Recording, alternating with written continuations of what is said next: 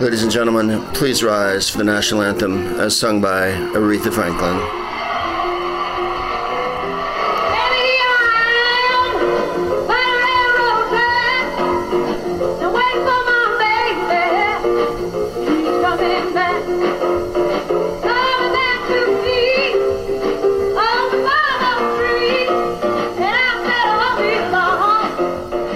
Won't Be Long by Aretha Franklin, 1964. Hooray, hurrah. Once again, the smartest man in the world, Proopcast, takes to the ether on the wings of the angels in the second month of the revolution. We're here at the Fortress of Proopitude, located somewhere in your mind.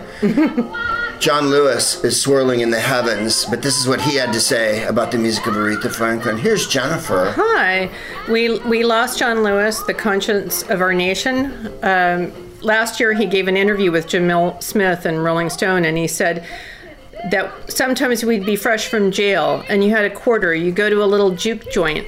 They had a place outside of Tuskegee, a little club, and people could go there and get something to drink and dance. You get beat up, and you're taken to a hospital. You get out, and you go listen to Aretha. It was soothing. I really believe this. Music was like a bridge. Holy moly. You get beat up, and you go to a hospital. Let Aretha inspire and soothe us once again.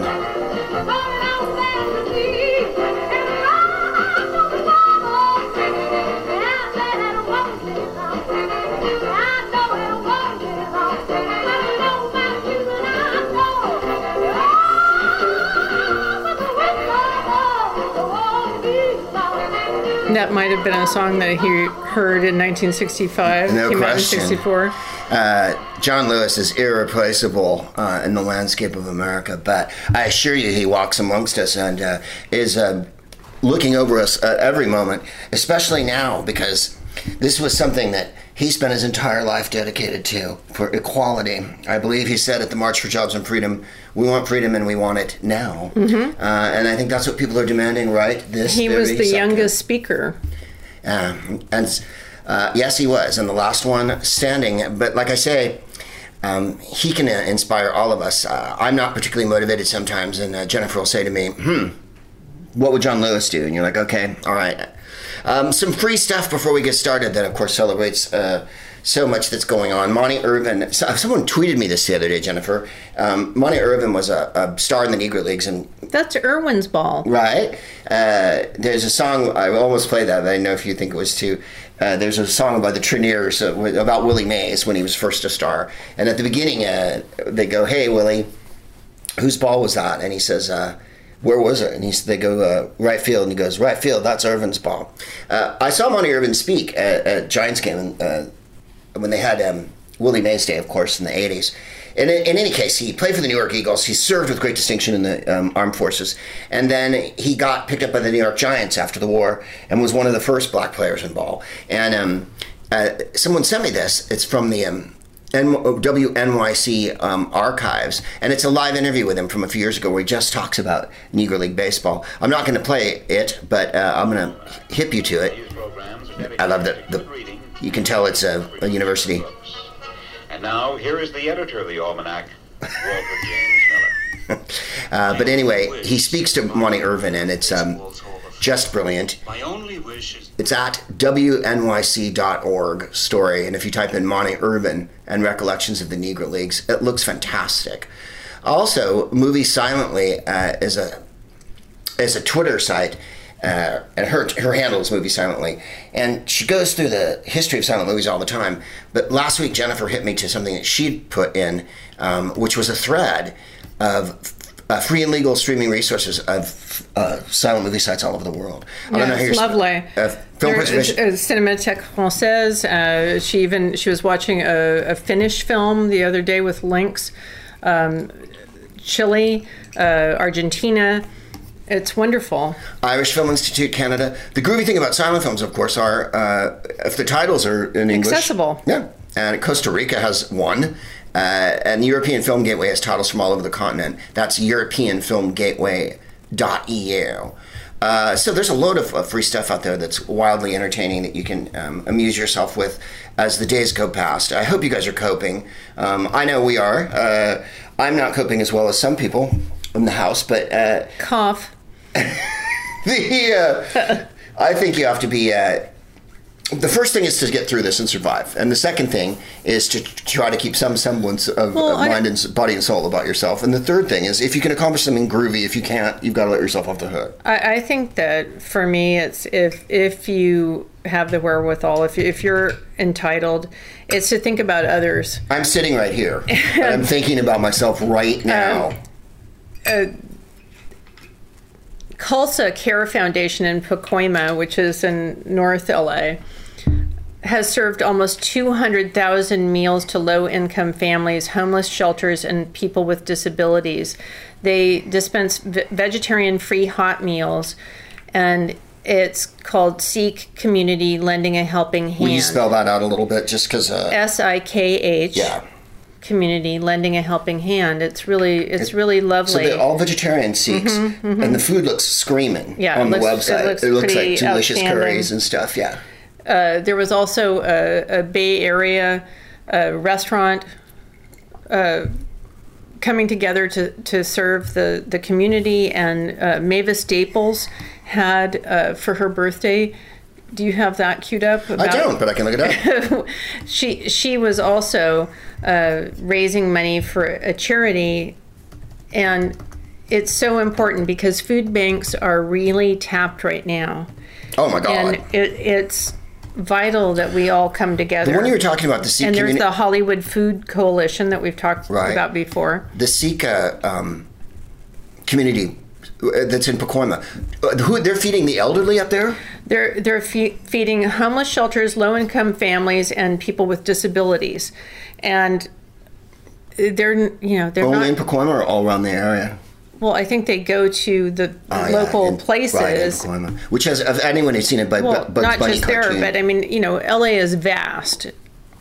Tell me about it. And so in northern Los Angeles, right, maybe an hour away from where we are, they're looking after these people, and it's really wonderful. I was watching the video about them, which is at the khalsafoundation.org, and they have it down, and they decided 4 or 5 months ago that they were going to do this, and they've committed to it every week, which is awesome. It's so important. All people who can't get the food on their own. Mavis Stable's 80th birthday celebration will be broadcast as a benefit concert. It's Friday, July 31st at fans.com, FANS.com, at 8:30 Eastern, which means 5:30 Holly Rock swinging. It's called Mavis 80, and it's got a groovy lineup. Fantastically trombone shorty from New Orleans, Ben Harper, Brandy Carlisle. Brendan Harper gets all the gigs. He was on Ringo's 80th birthday. What does he just go around now doing superstars' 80th birthdays? Well, we're the Lig, so I wouldn't, right? Criticize him. Jason Isbell, Grace Potter, Lucius M. Ward, Joe Henry. Last year's concert celebrating Mavis Staples will be broadcast online at the end of the month. It was last year. As a benefit for the Newport Festivals Foundation. It'll be live streamed on July 31st, as I say, 8:30 p.m. Fans.com. You have to buy a ticket. The proceeds go to support the educational initiatives. Newport Jazz Festival is such an important part of American history, not just jazz, but Bob Dylan famously played there. The Staples Singers famously played there. Every blues artist, Otis Redding. I mean, Newport Jazz Festival is a swinging affair. This is the food one you were talking about, I think, in the Bay Area. Give Where You Live, the food drive. It's Feeding America. There's loads of links here. It's at abcnews.com. This is the Bay Area abcnews.com. It has Alameda County. ABC7. ABC7, thank you. It has Alameda County Community Food Bank of Contra Costa Solano, Redwood Empire, which is a beautiful part of California, the Second Harvest of Silicon Valley, and yes, there's poverty in Silicon Valley. Even though Zuckerberg was wearing clown makeup riding a motorized surfboard tonight when he should be doing so many other things like, carving his number into a wall. And then the ASF Marin Food Bank is listed on there. ABC7, the Society Give Where You Live. That's for our Bay Area friends. You know that all the counties had to close down back there last week, especially Alameda County and Contra Costa. San Mateo's been where I'm from, San Carlos, had it a little bit under control, and they're kind of having to do it too. Can we just say the world doesn't have it under control? Oh, no, it's spiraling. So we're all in this together. You know? Yeah, well, we have to help one another. We all have to, mask up, and it's the least we can do. And I've got a series of hilarious animal print masks now. I've got my Biden mask. And, it's not... A friend of mine said that she's always chilly, even here in LA, and she says she's loving her mask. Right. It's keeping your nose warm, even though it's 80 degrees here in LA. No, you have But to. it's not uncomfortable. I mean, we were marching around. We did a little walk today. It's the least people can do. Wash your hands, wear a mask. Well, I got asked on a podcast last week, if you ruled the world, what would your number one rule be? And I said, don't be a dick. And when you see people not wearing a mask, you have to take everyone into account on this. The people we run into, you don't know what their situation is. They might be compromised in some way. They might be going home to someone who's compromised. Wearing the mask. They might see a third party that's compromised. They might You run look into someone after in their them. life. Well, the people who deliver stuff to you, the people who serve you in restaurants, the people who... work in the grocery stores, everybody deserves respect. I can't believe people going out to eat and not wearing a mask. Really? This is Hollywood.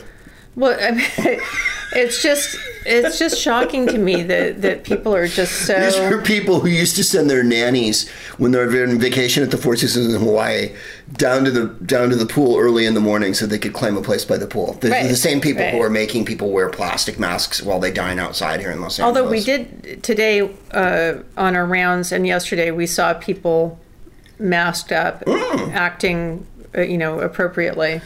Josie Huang is a reporter here in Los Angeles, and she reports for the NPR station KPCC and on the LAist. If you live in Los Angeles, or even if you don't, you might want to read the LAist because they have a list of everything that's going on every day. What do you mean by that? I mean, every big community meetings, every city hall conference call, every protest march. And she was at they had a really groovy one this week that was out in a park. Yeah. And they had Black Lives Matter and the People's City Council there doing a public affair. I thought that was beautiful. Yeah, how to reimagine public safety in LA. And safety means different things in different communities. This one-size-fits-all, defund the police, oh my God, we're going to abolish the police department. It's not happening. I think we're all, sane people can agree that we need to demilitarize the police because they're armed to the teeth. And what we really need, the idea of replacing, that was talked about at that meeting and also in San Francisco about bringing counselors in, mental health officials instead of the police, saves lives and makes lives better. For instance, here's a suggestion from Herb Wesson, who's on the city council here, and he said, imagine an LAPD less scenario with a driver who's had too much to drink. So he says, don't you think you're going to react better if a couple of brothers pull up and say, can I get you a ride home? Right. Instead of the cops dealing with every single situation, which they have to do. They have to deal with mentally ill people in public places. They have to deal with homeless people. They have to deal with things that really aren't police business. I think we might have mentioned before that instance of when Denzel Washington, the actor, pulled over in West Hollywood. There was a black guy who was homeless, who was distressed, and the cops had been called, and Denzel Washington actually stopped his car and got out and did an intervention because he was worried about that man. Yeah, he did. And I think if social workers... And by the way, that was during this. Yes. That was in, I believe, late March. A couple months ago. And if social workers and mental health care workers were dispensed instead of men with guns... people with guns, it would diffuse the situation and be a help to the community. Well, she's Jan Williams has a brother who doesn't take meds for schizophrenia, and she wants mental health workers to come out. When the police are going to show up and see a 300-pound black man who's having an episode. Town Hall's about reducing the LAPD presence. Says sometimes the cops don't show up when they need them. A terrible story of a crime being committed and them not coming. So that's where the inequity But also are. we have to talk about white people calling the police on people of color without understanding that you're endangering that person's life. Right. It's not a frivolous thing. You can't just call the cops for everything in your life. Much like not sitting on the floor of a Walmart and crying because you have to wear a mask. You have to take individual responsibility sometimes for yourself. And every person who's in your world that is in the threat to you, you can't react like that couple in St. Louis and come out with automatic weapons and stand on your front porch. No. It escalates the situation. What about the woman that threatened the Asian American man in San Francisco that lived in Pacific Heights and told him that he couldn't write Black Lives Matter in chalk on his building? He was like, this is my building. It turned, well, no, Yeah. he didn't even say that. Yeah. He was very careful and calm. And she and her husband called the police. And then she later wrote, this is really white awful. entitlement So awful. hideousness. She wrote a letter to the supervisor of that neighborhood, and said that she didn't call the police and that her life had been ruined. And the supervisor wrote her right back and said, I've listened to the police call that you made, Yeah. and no. And I'm reading a lot of liberal websites right now, like The Hill. And The Hill's just slightly to the right of the National Review. Falls down in between, somewhere between the Bulwark and the Wall Street Journal. But they do cover the news occasionally. And this, I thought, was a really good story from a couple of days ago. Living statues were installed around D.C. depicting President Trump as a destroyer of civil rights and liberties. That's the headline because they know their crowd. A group of artists known as the Trump Statue Initiative. There's one of him holding the Bible up. There's one of him with a golf club. Do we have to say his name? I'm sorry, 45. One of him ordering a child in a backpack to go back to school. And on the plinth it says, now go back to school. 45, destroyer of civil rights and liberties. There's one with him with a teddy bear watching Fox News in a bunker, and there's another one of him standing with the Bible in his hand. And we're in a really treacherous position right now where we know that he's losing, but we also know that he's going to put Border Patrol in Portland, and he's going to wreak havoc, and also is apparently denying the CDC any information when we're having a spike in cases. Oh, and they want to zero out the budget coming up, too. Oh, they're going to do everything they can to ignore it and exacerbate it, which is why we have to take control. The cat who runs this thing is named Mr. Brian Buckley. He's a filmmaker. He said the group urges pedestrians who stop to engage with the statues to register and vote. We're hoping the initiative will inspire other street performers, other artists to follow suit across the country in swing states or conventions, that we really start to show these moments in statue form and show what we'll be living with if he wins re-election. It's an ongoing effort. We'll sort of enter into less friendly areas soon. You can see that it's a living art type of thing, and it's two people. Can we bring Bolsonaro's emu/reyes? It wasn't an emu, Jennifer. It was a reyes. Emus live in the Antipodes, and reyes live in in South America. The Guardian journalist Luke Enriquez Gomez pointed out. You can't just start in the middle of a Bolsonaro and emu story. You've got to give me a little background on this. Luke Enriquez Gomez pointed out that it was not an emu that bit Bolsonaro at his palace. You're burying the emu biting lead here. I'm not. I'm saying that there was actual discussion online, like, was it an emu? First of all, Bolsonaro has COVID. Yes. He is quarantined in his, quote, palace, as you do. And apparently, unbeknownst to a lot of us, he has large, horrible birds. They're flightless. They're not horrible. They are what they I think that they're, a little bit they're upsetting. Like dinosaurs. They're upsetting. They're a distant cousin of the emu. They're giant, by the way. Of course, I immediately think of Rod Hull. Rod Hull and emu. And his emu. Go back here to the Bolsonaro's, the dictator of Brazil. Who's been running around like a mad person. Hideous maniac, and he's been bitten by a giant flightless bird. While in isolation. First of all, why are you feeding a bird that tall? Why do you have them there? Oh, Why are because you near them? Why aren't you in he bed? He lives in a palace. You have wild birds on your palace. Here's a song that I learned when I was in grade school. You know, Hearst had zebras, but he didn't have flightless And birds. monkeys in cages. I saw the Orson Welles movie. Hearst had that monkey that's in the cage when they showed Have the you been to Hearst Castle? I haven't, but I kind of like the music. I haven't. The only thing, they spent so much money bringing all of that from Europe. Right, They dragging it up the hill. raided They had to and build the road. rampaged, and it was just so disgusting. And I remember when we left it, I was 8 years old the first time I went there, and there were tarantulas traversing the road. And I Where thought, is it? San Simeon? You know, I don't know. San Simeon, right? No. Yeah, San Simeon is the sound that it's near. It's. I don't want to be near where Tarantulas? you can see tarantulas in the headlights. Crunching down the road. Just, Hurry. boldly striding. Yeah, giant baseball Down- mitts crawling down the road, down the spindly road. furry crabs. Boo. You don't like, was let's a get woman- this straight. You it hate was a tarantulas. woman I architect. was going to say, the positive part of him, Yay, there's a positive part. of William Randolph Hearst, giant Hearst Castle, is that Julia Morgan designed and was in charge of the entire project. And I hope she just bilked him for everything. I'm sure she gouged him. Bolsonaro was in containment for having COVID after flagrantly high-fiving, hugging crowds, running around like a mad person. He got it. They put him in containment at the palace, and he got bit There are in a photos. photo op There while are photos. he was feeding a giant rhea.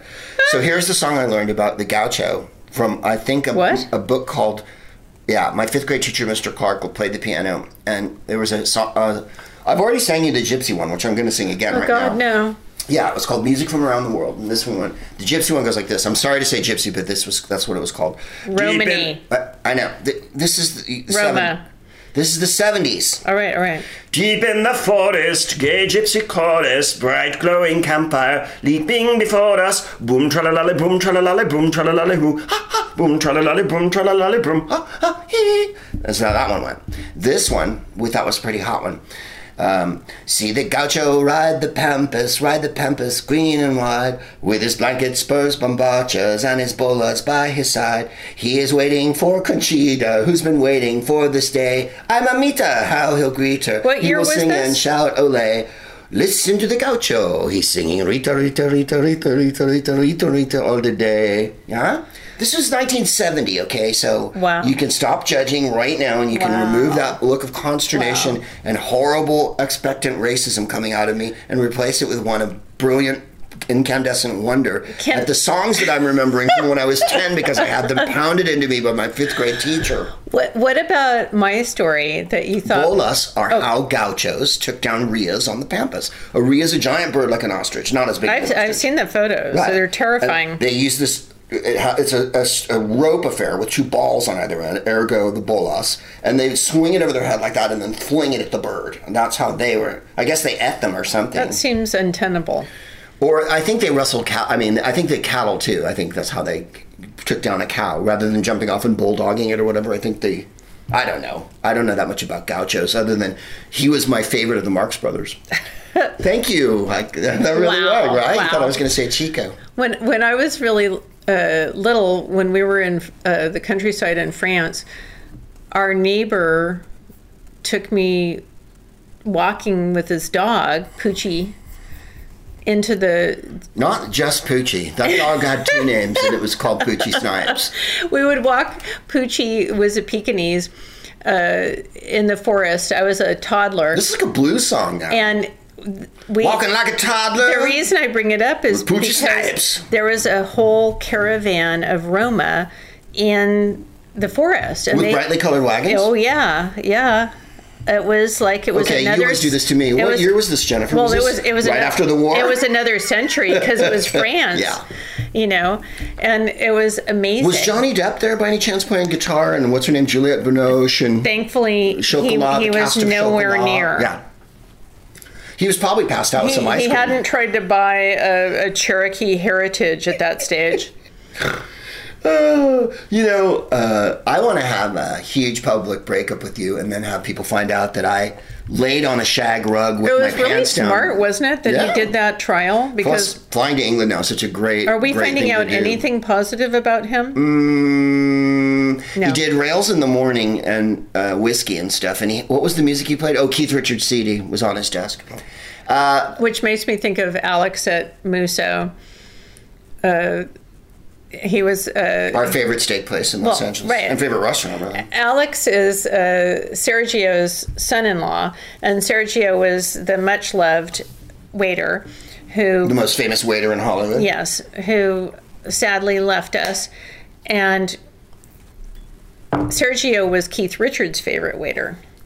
Right, sat in his section always. And so we never heard anything, really, any details from Sergio. But then one day, Alex showed us photos of when they got to hang out in Mexico City with they were flown with to the Mexico Stones. City by Keith. And Alex said that Keith wouldn't let them meet Mick Jagger, Right. which was just hilarious. You're my friends. But also, Imagine Alex flying told them all us, down there. right? Alex also, topped their stories. Yeah. I mean, the waiters Keith at Richards Musso flew have his family cooler stories down. that you can. Oh, and Ruben had a guitar too, remember? Yes. Ruben said, Yeah. then he brought me back a guitar, I didn't know who he was. I still have it. Oh, he knew who Keith was. Ruben's also the person that threw Steve McQueen out of the bar. For being shit-faced on two Borgs, was it? Or I can't remember the... Yeah, he threw him out. Apparently liked Robert Mitchum. He let Steve McQueen back in. The story is, McQueen came in and was already drunk. And it's right on Hollywood Boulevard. Moose is the heart of the action for 1,000 years. Now it's kind of a douchier, there's like kind of a lot of Jimmy Buffett type bars on the street. But Moose is holding it down still. And even during this, they're doing takeout. So you can order. Which is marvelous. If you live in LA, you can order and they'll deliver it to you with Postmates, or you can go pick it up. And they use the fancy 1950s metal hotel hot I know, I things love in it, that. so everything stays nice. And they send you a card. It's very elegant. It's what Moose is. And McQueen came in and he was already hammered. And he went over to Ruben and he goes, it was either a Tuborg or what's that other one? That German, not Heineken. And Ruben goes, no, man, you're loud. And he's like, do you know who the fuck I am? I want a goddamn beer. And Ruben went, you're barred. And he came back in and Begged, and the management went, Ruben barred you. The manager at the time. They said it's up to Ruben. It's up to Ruben whether you can come back in. So Ruben actually could pull But the that's switch. what's beautiful is that they don't care how famous you are. They've had everybody in. Yeah. Lauren Bacall was Well, in. Chaplin was in. Alex said hilariously to us that Johnny Depp used to hang on everything that Keith Richards said. Right. And then both of them would take one bite and then go up and smoke. Yeah, of course. And you have to go out and back to smoke in the car park, which is awesome because you're standing there under this little canopy near all the guys who park cars. The other good one was, I just blanked on it. Never mind. Short circuit. Yeah. Well, there's enough news right now. Oh, well, correct? no, the famous people that have gone to Musso's. Well, what about moving on? Yes? I was going to mention that there's in the midst of all of this going backwards in America, there's also things like the Mississippi Lieutenant Governor has picked Reuben Anderson, who is the first black judge to ever serve on the Mississippi State Supreme Court, to choose a new state flag. How about that? They're going to eliminate the Confederate flag on the Mississippi state flag and choose they've given this man Reuben Anderson, the judge, he's going to sit on the committee to choose the next one. It's magnificent. As we talked about, Mississippi moves slowly. But right now they're not. No, they're moving with lightning. They're also having a terrible time with the virus. The 4th of July was the day that Vicksburg fell, as well as Gettysburg. And Vicksburg is a giant, important city on the Mississippi River. Grant sieged it in a terrible, long siege there, several months. And as a result, Mississippi didn't celebrate the 4th of July until the 50s. They waited almost 100 years to celebrate it again. So everything there is, Yeah. Well, like I've said before, I lived in Montgomery, Alabama for a year, and I was thinking today about, I mentioned before my African-American science teacher, Miss McMillan, and how I lived next door to a KKK member. And I remember a white... Can I borrow a cup of supremacy? We're all out. A white family, when we were registering for classes, a white family came in, and Miss McMillan, who was very composed and chic, asked her daughter's name, and she asked how to spell it. And the mother, I was 10, and I was so shocked. The mother said, "We don't know how to spell it. We just like the name," and was angry at my black teacher for not just intuiting what that name might be. And I thought, this is going to be a long 10 months in Alabama. Well, yeah, but Alabama's not getting the best of it right now either. But Kay Ivey, who's been much maligned on the show for her homophobia and other attributes, put a mask order out for the whole state, whereas Brian Kemp, right? the governor of Georgia, is suing Keisha Lance Bottoms because she wanted to have a mask ordered for the city of Atlanta, of which she is mayor. Now, what happens next? More lawsuits, and they go around and around and because around. She's awesome. Yeah. She is an awesome mayor. Speaking of this, let's jump in for just a second when you're saying things are moving forward. Joyanne Reid got Chris Matthews' old slot on MSNBC. So they've moved her from The Weeknd, and they've given her own show called Read Out. And who are her first guests? If this comes out before, it'll be tonight at Monday night. And her first guests are Hillary Clinton, who she calls presidential winner. Yeah, it's her first show. Right, it will be today because hopefully this is going out today. Keisha Lance Bottoms, mayor of Atlanta, and Lori Lightfoot, mayor of Chicago, who are all wonderful and have been doing as much as they possibly. By the way, not only did Brian Kemp, the governor of Georgia, who cheated to beat Stacey Abrams, and who also attempted to, fudge the election this last time, has been terrible about the virus, and Keisha Lance Bottoms has COVID. Yes, and is dealing with being there and having a couple COVID. Of members of her family. And Kemp is still suing her in court to not. No, he's cruel and racist. I mean, let's just say it. I will. He's cruel and racist, and masks are so important. Speaking of comedy, the Nowhere Comedy Club is where you'll find me. That's a nice segue. Right here, I know. Smooth. Mark of comedy. The Nowhere Comedy Club, lots of groovy comics play. In fact, last night, our good friend Alonzo Bowden will... Oh, no, is that next week? No, it's last night. Or tonight as we speak. Well, that's fun. And then Monday, I don't know if this will be out in time, but if it is, tomorrow at 6 o'clock, I'm doing a show with our good old buddy Ngaio Belam and Chris Titus and loads of others. And it's called the 420 Comedy Extravaganza. And Ngaio is a pot advocate. He writes a pot column for the Sacramento Alternative paper, and he's one of our oldest, and I do mean old, no, one of our oldest friends. Alonzo just did last night. Dave Hill, who's very funny. Steve Hofstadter. Deanne Smith, our buddy from Bermuda, who's been doing quite a lot of good charity work. I don't know if you've seen on Twitter. Anyway, the 24th, which is, what day of the week is it, Greg? It's Friday, is me and Ben Glebe, we improvise, and we call it It's a G Thing because our imagination is, stunted a little bit. And we riff the whole time. Last time, I remember at one point in the drunken proceedings, Ben was pretending to be an old Jewish lady ordering coffee, and I came in with, I believe, a knife loaded with cocaine, and we virtually did a sketch. Flour, luckily for everyone. Oh no, this isn't an episode of Entourage. I don't have a bag of cocaine at the house or whatever with Jeremy Piven on my dick. And then the August 8th, or as I call it, the August 10th. It's August 10th, and that's also Friday. We'll be doing the what? That doesn't seem right. What month are we on here? Oh, I didn't move to August. I want you to leave this part in. Right? I want you to leave this part in because I want everyone to know that I'm only human, born to make mistakes.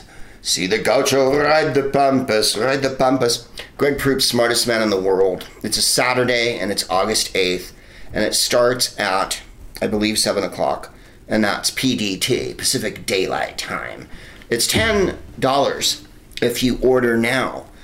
And then the closer I think it gets to the show date, so you got some time, the price goes up. But $10 is a pretty decent price. I love keeping it low because I know times are bloody scandalous. It's at 6:30. I said 7. It's at 6:30.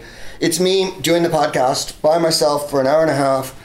All All your favorites will be there. The boring, preachy part, Kitchens, McTavish, dancing, singing, and poorly devised jokes.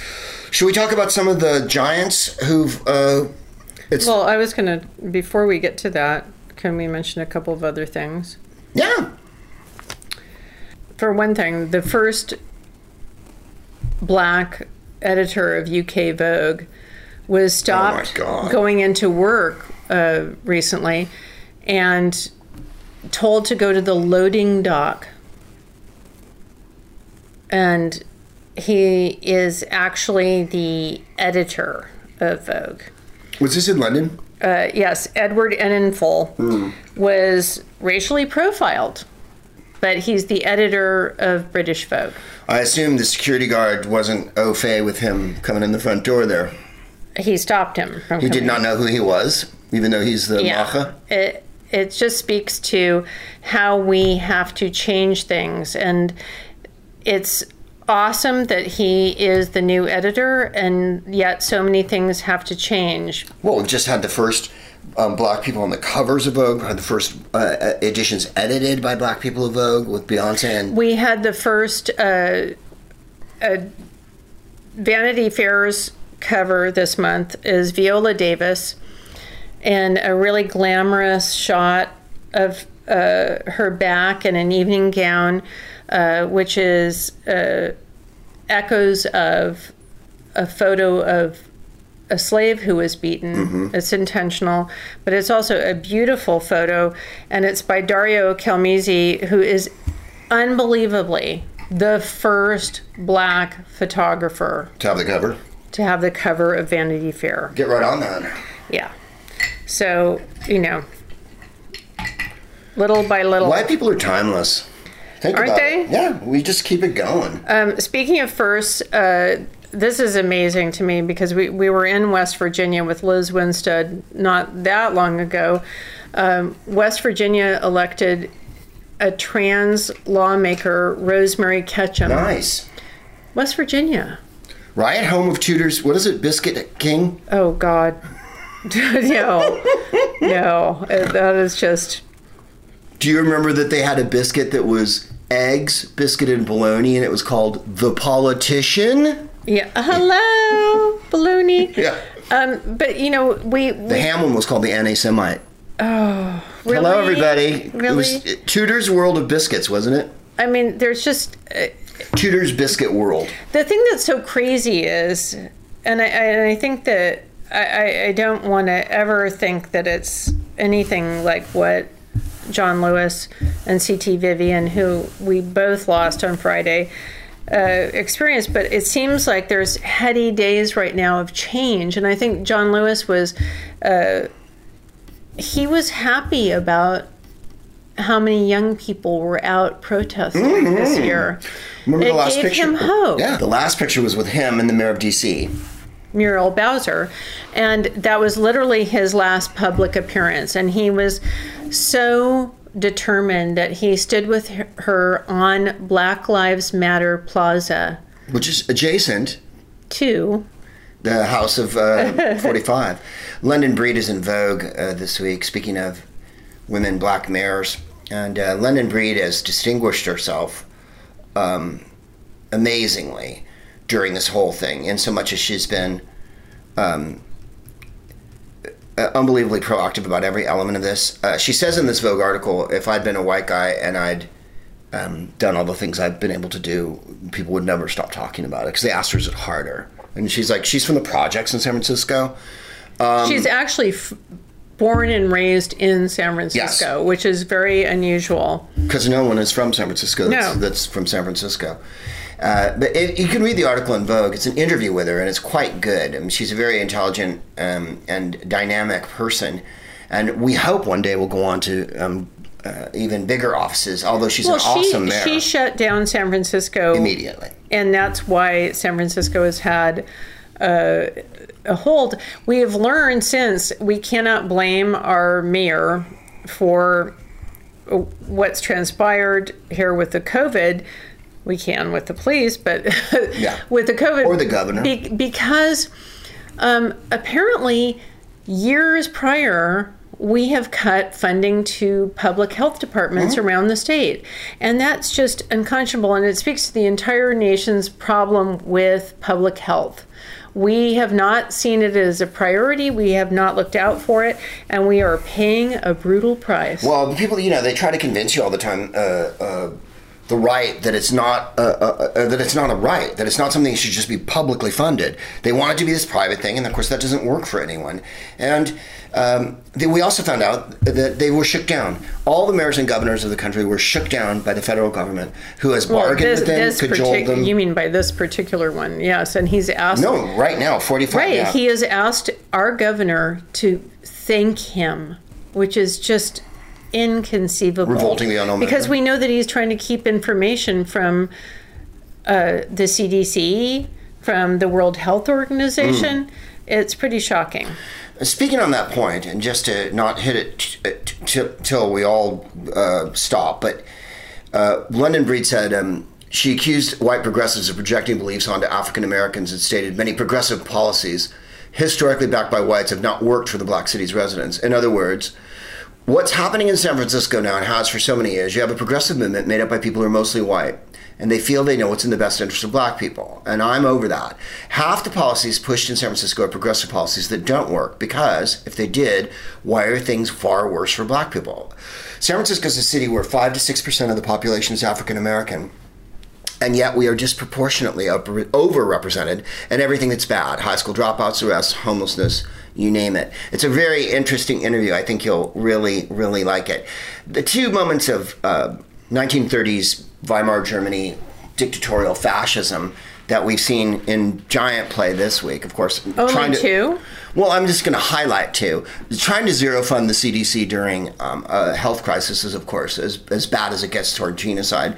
But there's been a series of hideous public outings and interviews where 45 has revealed to everyone, if but he Greg, hadn't already. He passed that basic cognitive test. He saw a picture of an elephant and he identified it. And then he said to Chris Wallace, you wouldn't have been able to get the last three answers right. And of course, we've all seen the cognitive test, and it's like, it's not very difficult.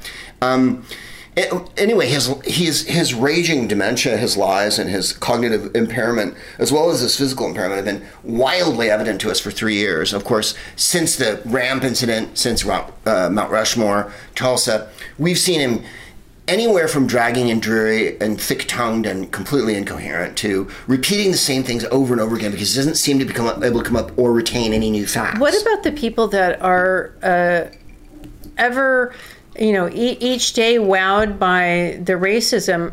Did they not understand that this was a man who called for the execution of the exonerated 5 way before he became president? Central Park, yeah. Yeah. This is well known. He's let everyone know that he was going to preview the episode that he released in Portland. He had the paramilitary people out on the streets in Washington, D.C. Now, Portland is a unique situation because not only is Oregon on the coast particularly liberal, but it's also painfully white. So it's But white. Greg, you can call it painfully liberal now, but the I didn't. state. I said it was painfully white, and then on the west coast it was liberal. On the east side of Oregon is heavily right wing and very kind of. But the whole state was founded as a white state. Understood. It's a reaction state. No, but maybe people don't know about that. No, they don't. I'm just saying, that's why it's a testing ground for him, I think, because of its resolute whiteness through history. They used to have neo-Nazi groups right outside of Portland.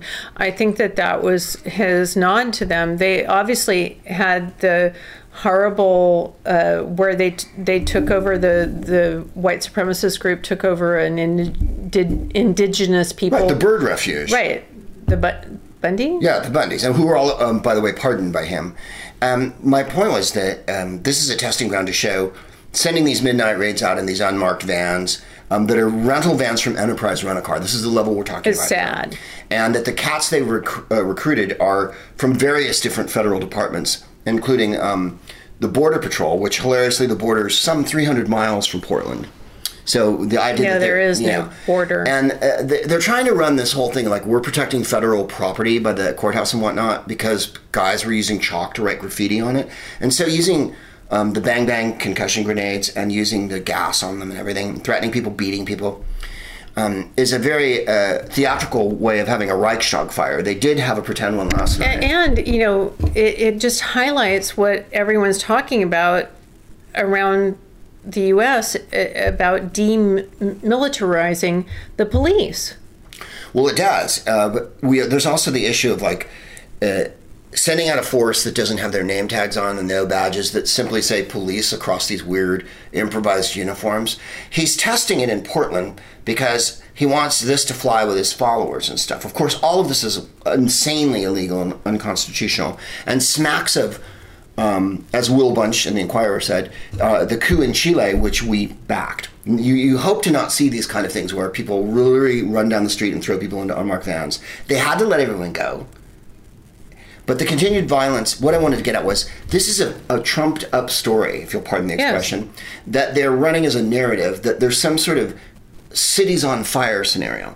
Everyone in Oregon will tell you, and you pointed me to that. The Oregonian pointed out it was a 12-block area where this was happening. But also I wanted to speak to, we've been paying attention to what's happening in Alabama, what's happening in Mississippi. It's really interesting that they're going to Oregon. I wouldn't be surprised that they go to Idaho. This is not... the South is trying to make amends. They're desperately seeking other sites where they can spread hate.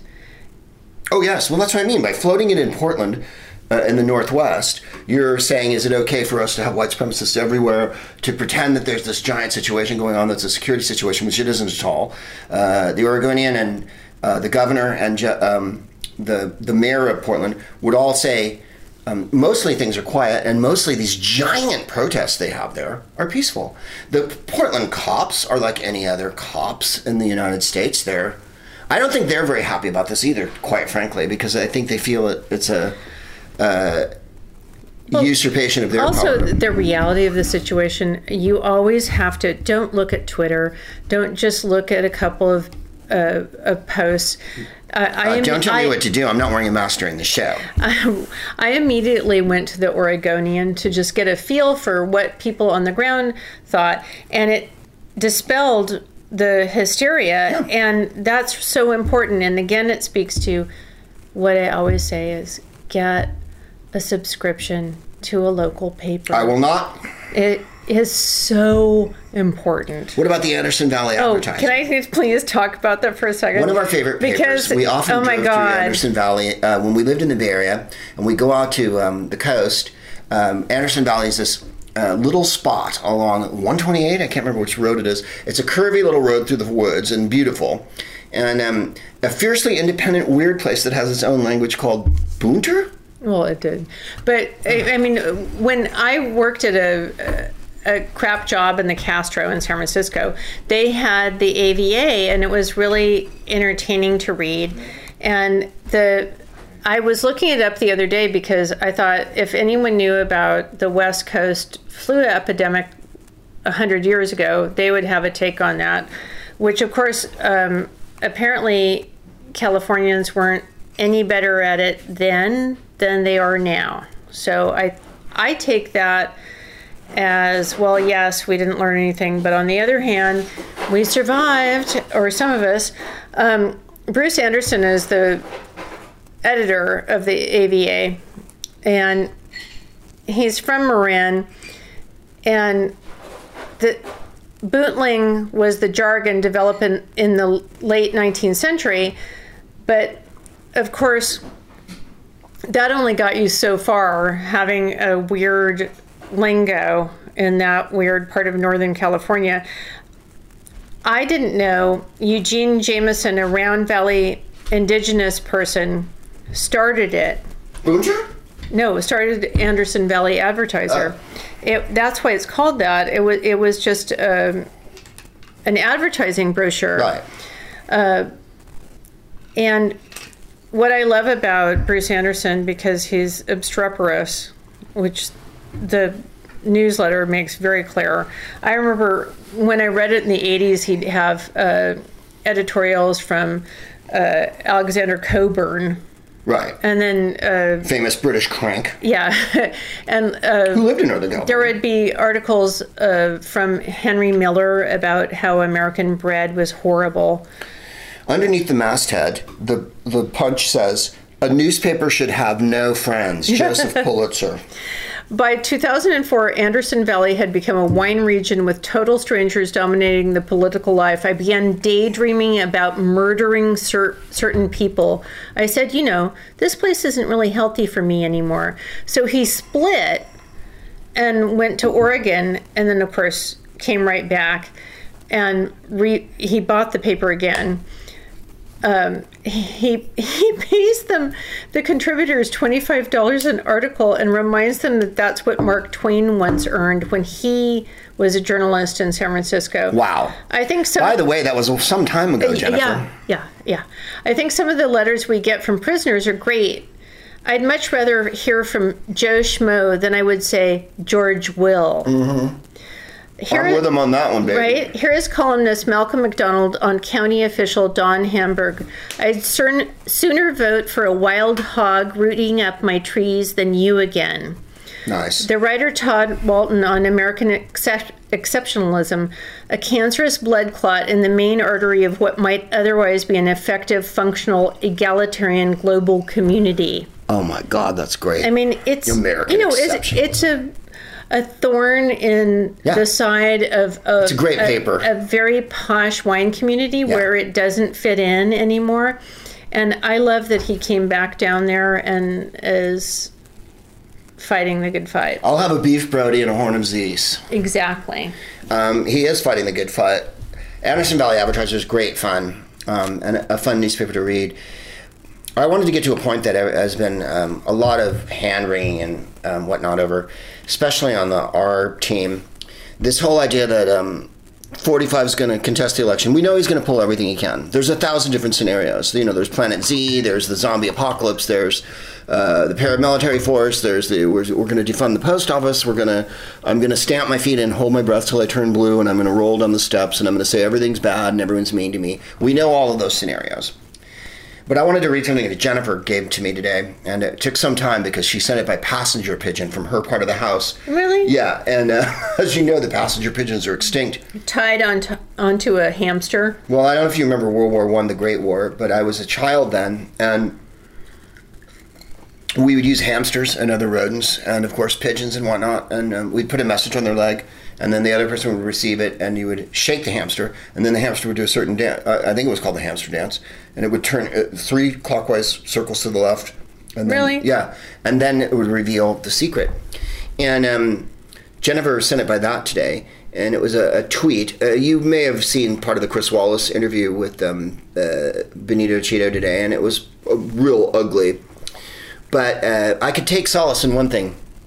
People keep supposing that he's not going to leave office, that he's somehow going to wall himself in like some sort of Greek myth, and that he's invulnerable to our... What if you lure him out with a hamburger? Well, I was going to say, a plate of Big Macs and some Diet Cokes might get him to the door. Because even when he was in the bunker, imagine when he was literally making Boom Boom and sitting alone crying during that horrible episode until Ivanka pulled him out and made him walk down the street with the Bible. Cutting off his internet so he can't tweet? Well, there's all of that. And as you so brilliantly said before, he's built a fortress around himself. It's also a prison if you look at it from the outside. And so the electricity can be turned off, the water, and good night, nurse.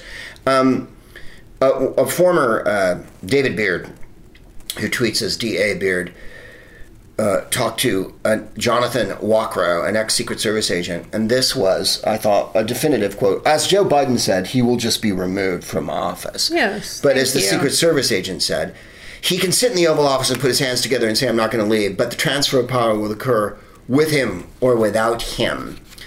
The phrase that the U.S. service member's oath of enlistment is, I, Greg Proops, do solemnly swear that I will support and defend the Constitution of the United States against all enemies, foreign and domestic. Now, I know you're going to go, but he can do whatever he wants and no one ever does anything. People are doing things all the time. Yes. There are hearings. There are subpoenas. There are police actions. There are judges making rulings. It doesn't get noise because it doesn't if it bleeds, it leads. And if it don't bleed, it doesn't lead. I was watching the NBC Nightly News last night, which is a staid affair, and they really rolled it down the middle. And they did the thing in Portland where they talked about some of what was going on, and then the last sentence was, this could lead to more violence. That's all we have from here. And to me, that's just selling. By the way, lead. And so you have to understand that news is a sales thing too. Not like the Anderson Valley Advertiser, which seeks to only be a gadfly. But by the way, because we've all been at home if we can, we have been... I've been on the road, Jennifer. You have not. Crazy. We have been watching the fact that police violence has not slowed down. And is eternal. It's as American. No, but I mean, Potter. we are keeping tabs on these people. Yeah. And as white people, we need to step up and help people of color. This is our chance. Well, it's a case-by-case basis. It right. If you see something bad happening, you must react. Yes. Jamel Hill, who we've already talked about on the show, she won, of course, from ESPN, where she was bravely fired for expressing her opinion about black players in the NFL. She writes for The Atlantic, and she does a show called Jamel Hill is Unbothered. She posted a YouGov poll today. It's The Economist. The Economist is a staid, fairly, I don't know, I would rather read The Economist than the Wall Street Journal if I had to read a white guy publication, because they seem to at least register the actual reality of the situation. They have good book reviews. Well, like the Telegraph, reality, Fox News and OANN and those kind of things. The Telegraph, the Tory Graph, I like for, they have really interesting articles about the Catholic Church. There's some of the right-wing papers will actually print the truth, which is what's weird. So The Economist, which I wouldn't call exactly left-wing, they're called The Economist, which means they're only interested in money. I think that you always have to bounce back and forth, and you have to go to... If you tell me to read Barry Weiss, I'm leaving the table right now. I am never going to ever say that. But what I mean is there are certain journalists, like at the New York Times, David Enrich has it down about Deutsche Bank and 45. Yep. And I don't, so there are journalists at certain newspapers. Right, working behind the lines. Yeah. Well, anyway, this YouGov Economist poll has, of course, Biden leading in every category. But amongst white people, 45 is at 49% to 42% for Biden. In black people, 10 to 78%, Hispanic 23 to 62, all 40 to 49. What is wrong with white people? Well, Ava DuVernay retweeted What's still working? What's still working except for I like the mass unemployment. The hate and the racism. I like that people I know have it or are dying of it. And I also like the racism. Ava DuVernay, the wonderful director who directed 13, which is Imperative, and several other movies, including the Martin Luther King movie. Basically, half of all white folks, this is where we are. After all that we've been through, whiteness over democracy, whiteness over safety, whiteness over justice. This is what these numbers mean, 49%. The reason I sent that to you today is several reasons, but one of them is, I already said that I lived in Montgomery, Alabama as a child, briefly, thankfully.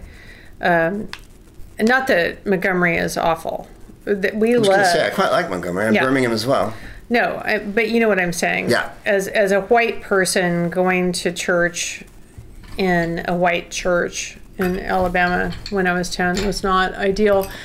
But I was acutely aware as a person that age that white people didn't care about how awful their circumstances were. They wanted people of color to suffer. And I was really made aware of that. And it was astounding and profound at that age. And I'll never forget it. Of course. It's a through line. And you're lucky to have been exposed to that then. I think a lot of people are just getting to that point now. And the last couple of months have showed everybody that. And I believe that Economist YouGov poll is going easy on 45. I think he's underwater. I think everything's underwater. I heard from someone last week who I've never heard her express a deeply political opinion, quiet. And she said to me that she was going to do anything she could to vote for Biden. We're all going to crawl over broken glass with World War I gas masks on. And we all have to. It's going to be good. Oh, I wanted to hip you to this since we're trying to illuminate people. I'd like to ask you guys something, if you will. Fanmail for greg@gmail.com. Fanmail for greg@gmail.com. Him next. Write me and tell me who your local congressperson or who you'd like me to promote on the show. We're gathering them on our own as well. A good friend of the show named Daniel Elliott, you may remember from several years ago. We were stumping for a candidate down there in Texas. The candidate I wanted to hip you to is Candace Valenzuela. She's in Texas' 24th district. It's Candace, which is CANDACE 424.com. She's pro-choice, she's pro-family, she's backed by John Lewis, Kamala Harris, Elizabeth Warren, Julian Castro, Cory Booker, Deb Haaland. It's a shutout. Yeah, Katie Porter. Both Castro brothers. Look at that. It's a wipeout. And Texas is in play, you guys. Georgia's in play. It's so Florida's exciting. in play. Seriously, because the world ended, everything's in play. And so don't get bummed out. Are we going to do him first, Eddie Gale? Yeah. Let's dig it. Let's do Eddie Gale. Eddie Gale, wasn't he the ambassador of jazz for San Jose? From San Jose. We lost him at 78. He was a free jazz trumpeter, mentored by John Coltrane, who he described as a father figure. Wow. Now, how awesome is that? More awesome than anything? John Coltrane, Gale recalled that the tenor saxophonist was so startled by the passionate torrent flowing from his horn that Coltrane asked him whether he was on drugs. What? No, I just love the music, Gale answered. I didn't say saxophonist. He played. I was wondering if you were going to come back to that. Right? Saxophonist. Right, the tenor saxophonist. He played with Cecil Taylor on the 66 Blue Note album Unit Structures with Henry Grimes, who we've talked about before, the bass player, and we talked about who Cecil disappeared Taylor. And came back. Right. Free jazz. A eulogy to Cecil Taylor and Henry Grimes. Eddie Gale also was with Sun Ra throughout the 60s and 70s. Yeah. And they were really close. He said Sun Ra walked the streets every day and every night, and he would have me walk with him all over Manhattan. He would show me different things, his early poetry, wordplay, hieroglyphics. Hieroglyphics? I would just tag along with this man. He called me the original avant-garde trumpeter because I was able to get into music every which way. Blue Note said Eddie Gale left an incredible legacy. He was an advocate for musicians. He launched jazz musicians self-help healthcare fundraisers. Amazing. Donating proceeds to the Jazz Foundation of America, a nonprofit which helps jazz and blues musicians in need of emergency funds. He produced the annual concerts for world peace and peace poetry. When he moved to San Jose to teach, he wasn't quite clear where the city was located.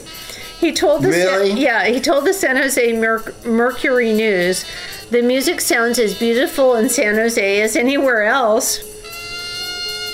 I thought that was hilarious. Yeah, hilarious. He had an ability to communicate with people, Howard Wiley told the Chronicle, and like a lot of these older cats, he was a true personality, a weird black hippie with a sound like water falling from a cascading sky. He would just talk about the humanity in the music. He became the ambassador of jazz for San Jose, and in 2018, KPFA co-produced a 50th anniversary reimagining of his album Ghetto Music with a multi-generational cast of Bay Area musicians. And it said at the end of one of the obituaries, the family is planning a car parade tribute for Gale in San Jose in August.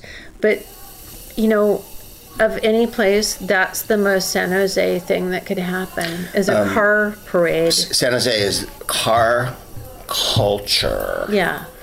the Latin element of San Jose has driven car culture there. You can go to eddiegale.com. This is called The Rain, Ghetto Music, the remake, what Jennifer exactly was talking about. He was a professor who taught at Stanford and San Jose State. And I wanted to point out one thing that you and I both say, San Jose. San Jose. What about the summertime? I just played it. Thank you. It was 3 minutes.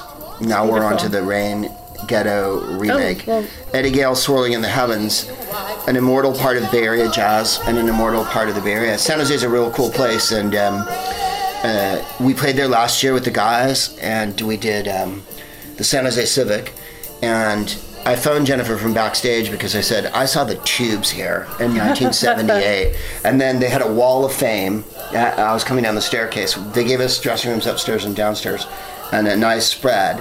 And I was out and back smoking a bone, as one does. And I was coming down the staircase, and they had all the groups that had played there, jazz groups, rock groups, whatnot. And the Tubes was listed on the wall there.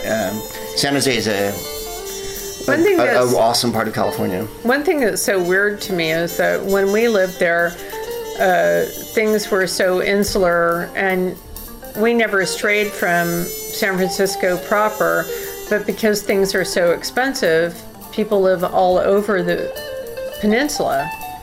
Oh, do they just? Well, but see, San Jose was the other metropolis from San Carlos because it was equidistant. San Francisco, San Jose. San Jose to the south, San Francisco to the north. So if something jamming was happening in San Jose, we would go down.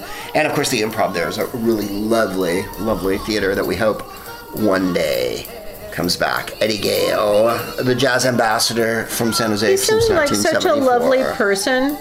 Astonishing. Let's talk about Reverend Vivienne here, Oh, because yes. we didn't. John Lewis isn't the only legend that swirled off into the heavens this week. Unbelievably, we lost 2 people in one day, and C.T. Vivian was the other person, the other, staunch leader. Ernie Suggs in the Atlanta Journal-Constitution wrote that C.T., and it stands for Cordy Tyndall Vivian, who was 95, so well done him. He had a long, long life of fighting the injustices in this country. In 1965, he went to Selma to register Black Americans to vote. There were 100 people in line. It was raining. The sheriff ordered him to leave. Sheriff Clark, the most infamous sheriff in America. Sheriff James Clark. And there were photos of this. And C.T. Vivian said, you're trying to intimidate these people, and by making them stand in the rain, keep them from registering to vote. This is so right now. This is a kind of violation of the Constitution, a violation of a court order, a violation of decent citizenship. The sheriff turned his back, and Reverend Vivian said, you can turn your back on me, but you cannot beat down justice. And then Sheriff Clark, who was, by the way, 220 pounds, punched Reverend Vivian in the mouth and sent him reeling down the stairs. And Sheriff Clark said he didn't remember hitting him, and then later he had a x-ray taken of his finger that showed a fracture. Yep. Reverend Vivian had 11 stitches, and the photo of that happening was a turning point. There was a bank of photographers. Again, the power of local media, getting your local journalists, have a subscription to your local paper, pay attention to who is on your paper. In an instant, in front of a bank of news cameras, Clark was made an ugly symbol of violence, segregation, and racial hatred. It made a difference. The March of 65 afterward was Bloody Sunday, the clash at the Edmund Pettus Bridge. And like John Lewis, he was sent to Parchment Prison. In 2013, President Obama bestowed on Reverend Vivian the Presidential Medal of Freedom. On Friday, President Obama wrote, Reverend Vivian was always one of the first in the action, a freedom rider, a marcher in Selma, beaten, jailed, almost killed, absorbing blows in hopes that fewer of us would have to. He waged nonviolent campaigns for integration across the South and campaigns for economic justice throughout the North, knowing that even after the Voting Rights Act and the Civil Rights Act that he helped win, our long journey to equality was never finished. This is what made the movement, he said. Our voice was really heard, but it didn't happen by accident. We made certain it was heard. C.T. Vivian was known for his intellect as well as his wit and humor. And then I love this. Family photographs of Vivian show him in tailor suits even as a child. Oh, I can imagine. And I've talked about it before, but he's in the PBS documentary Eyes on the Prize from 1987. Yeah. And there's a special on PBS, The Healing Ministry of Dr. C.T. Vivian. Apparently he was really funny and lovely and a giant of the movement. The Reverend Vivian, swirling in the heavens. Let's talk about... you want to talk about this, or you want to move on to... Let's go to John Lewis. Yeah, that's what I was going to say. So... First of all, a friend of ours who works for the ACLU sent me photos on the day that John Lewis left us of her in his office, and she said that she spent an hour in his office, and she showed me all these photos of him. And can I just say that anyone that got to spend time with him seems to want to show, he was just the most delightful person in Congress. Yep. He was the light. Mr. Personality, as you said, and always upbeat, always hopeful. I don't know that anyone endured more beatings than him that's been a member of the United States Congress. He actually said, someone asked him who was talking to him from a disability charity, said, do you consider yourself part of the disabled? And he said he did, because he'd been beaten so many times. He had so much post-traumatic stress. But at the same time, he was the light and life, I think, for so much. Bizarrely, even at his age, I mean, not bizarrely, but outstandingly at his age, he led the sit down for gun control. He was just the light of Congress and so many votes. I think everyone would agree with that. I'm going to read you the most famous one that everyone quotes because it's worth reading.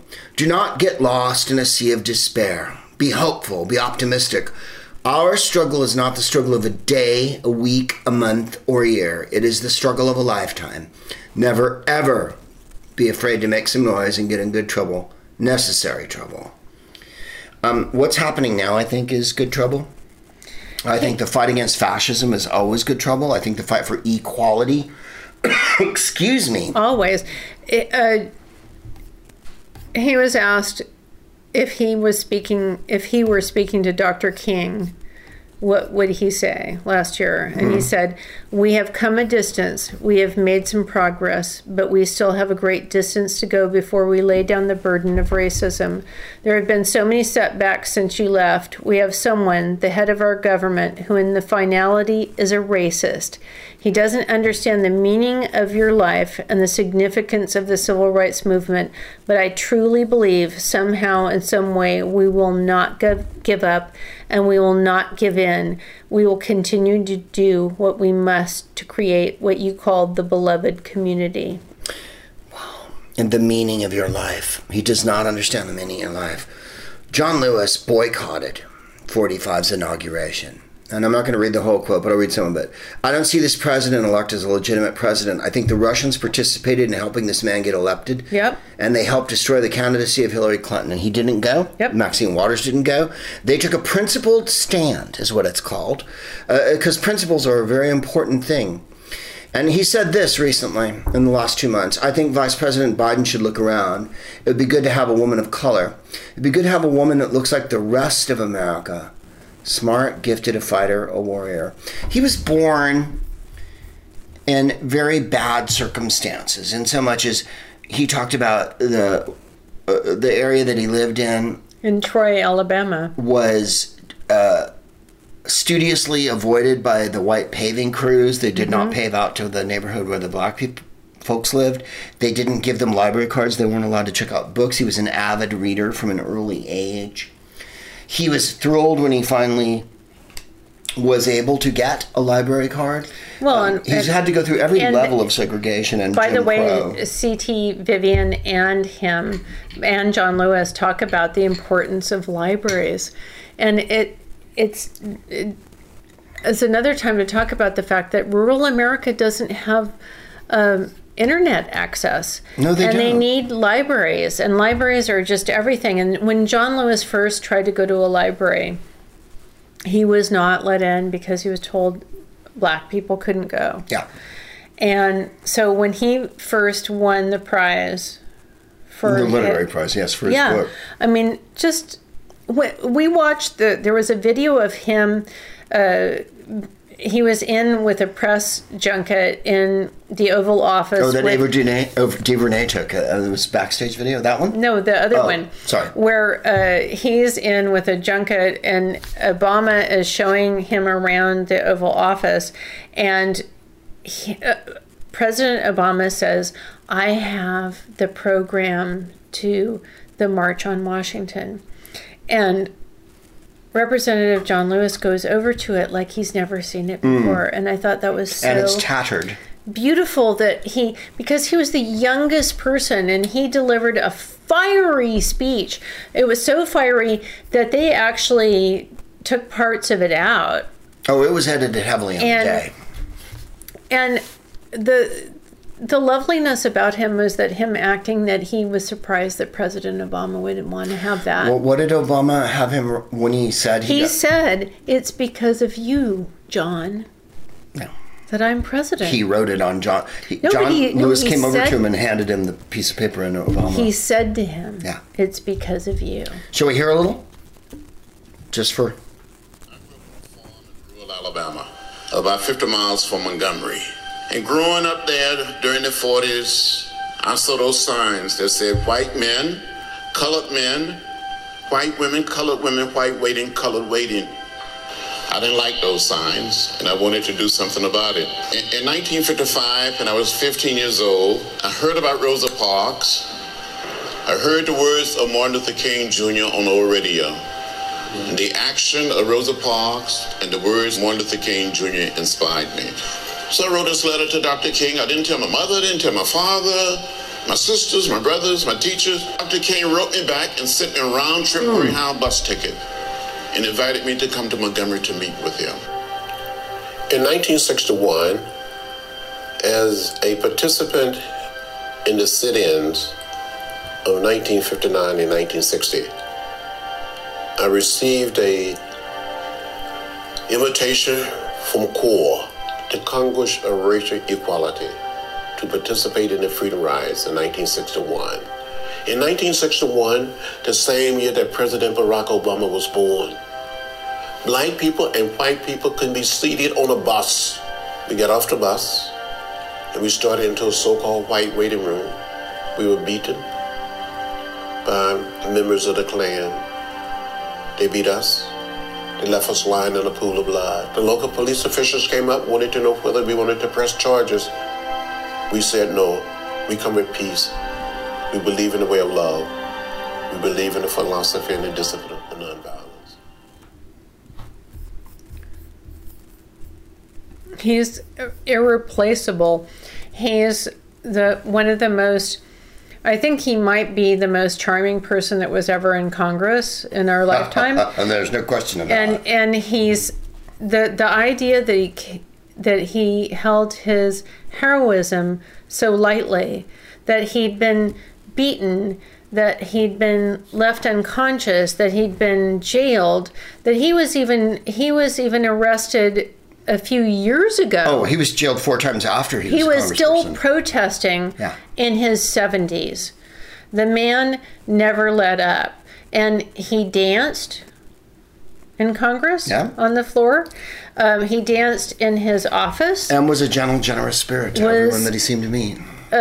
Just a beautiful person who lost his wife, and said that it was difficult for him to celebrate The holidays. right, and we don't think about that man had to carry on despite all of these things that he had to deal with is so intense. It's just, and made it seem light. I mean, like C.T. Vivian, his family said how funny he was. And that was someone that was protesting from 1947 and just left us Friday. No, they're all very inspirational. And that's why we have to look forward to the future. That's why we have to gather together. That's why we have to register to vote. Go to vote.org. Well, That's why we have to never stop. Never mind a statue or a bridge being named after John Lewis. Let's get the Voting Rights Act reinstated. That is the most important thing. And the way to do it is to elect Joe Biden. Vote. Like John Lewis fought for. Vote. Like C.T. Vivian fought for. Whoa, I have to stop. Whoa. Yes. Yes, sorry. But I mean, voting is more important than anything. Too many people did too much so that we could vote. Fannie Lou Hamer, John Lewis. And John Lewis talked about this song meaning a lot to him.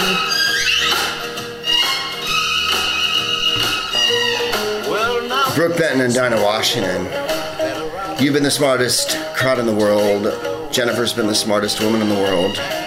I have been whatever I have been. May every page you turn be a satchel page. May every bell that rings for you be a cool Papa Bell. And if you have to buy bonds,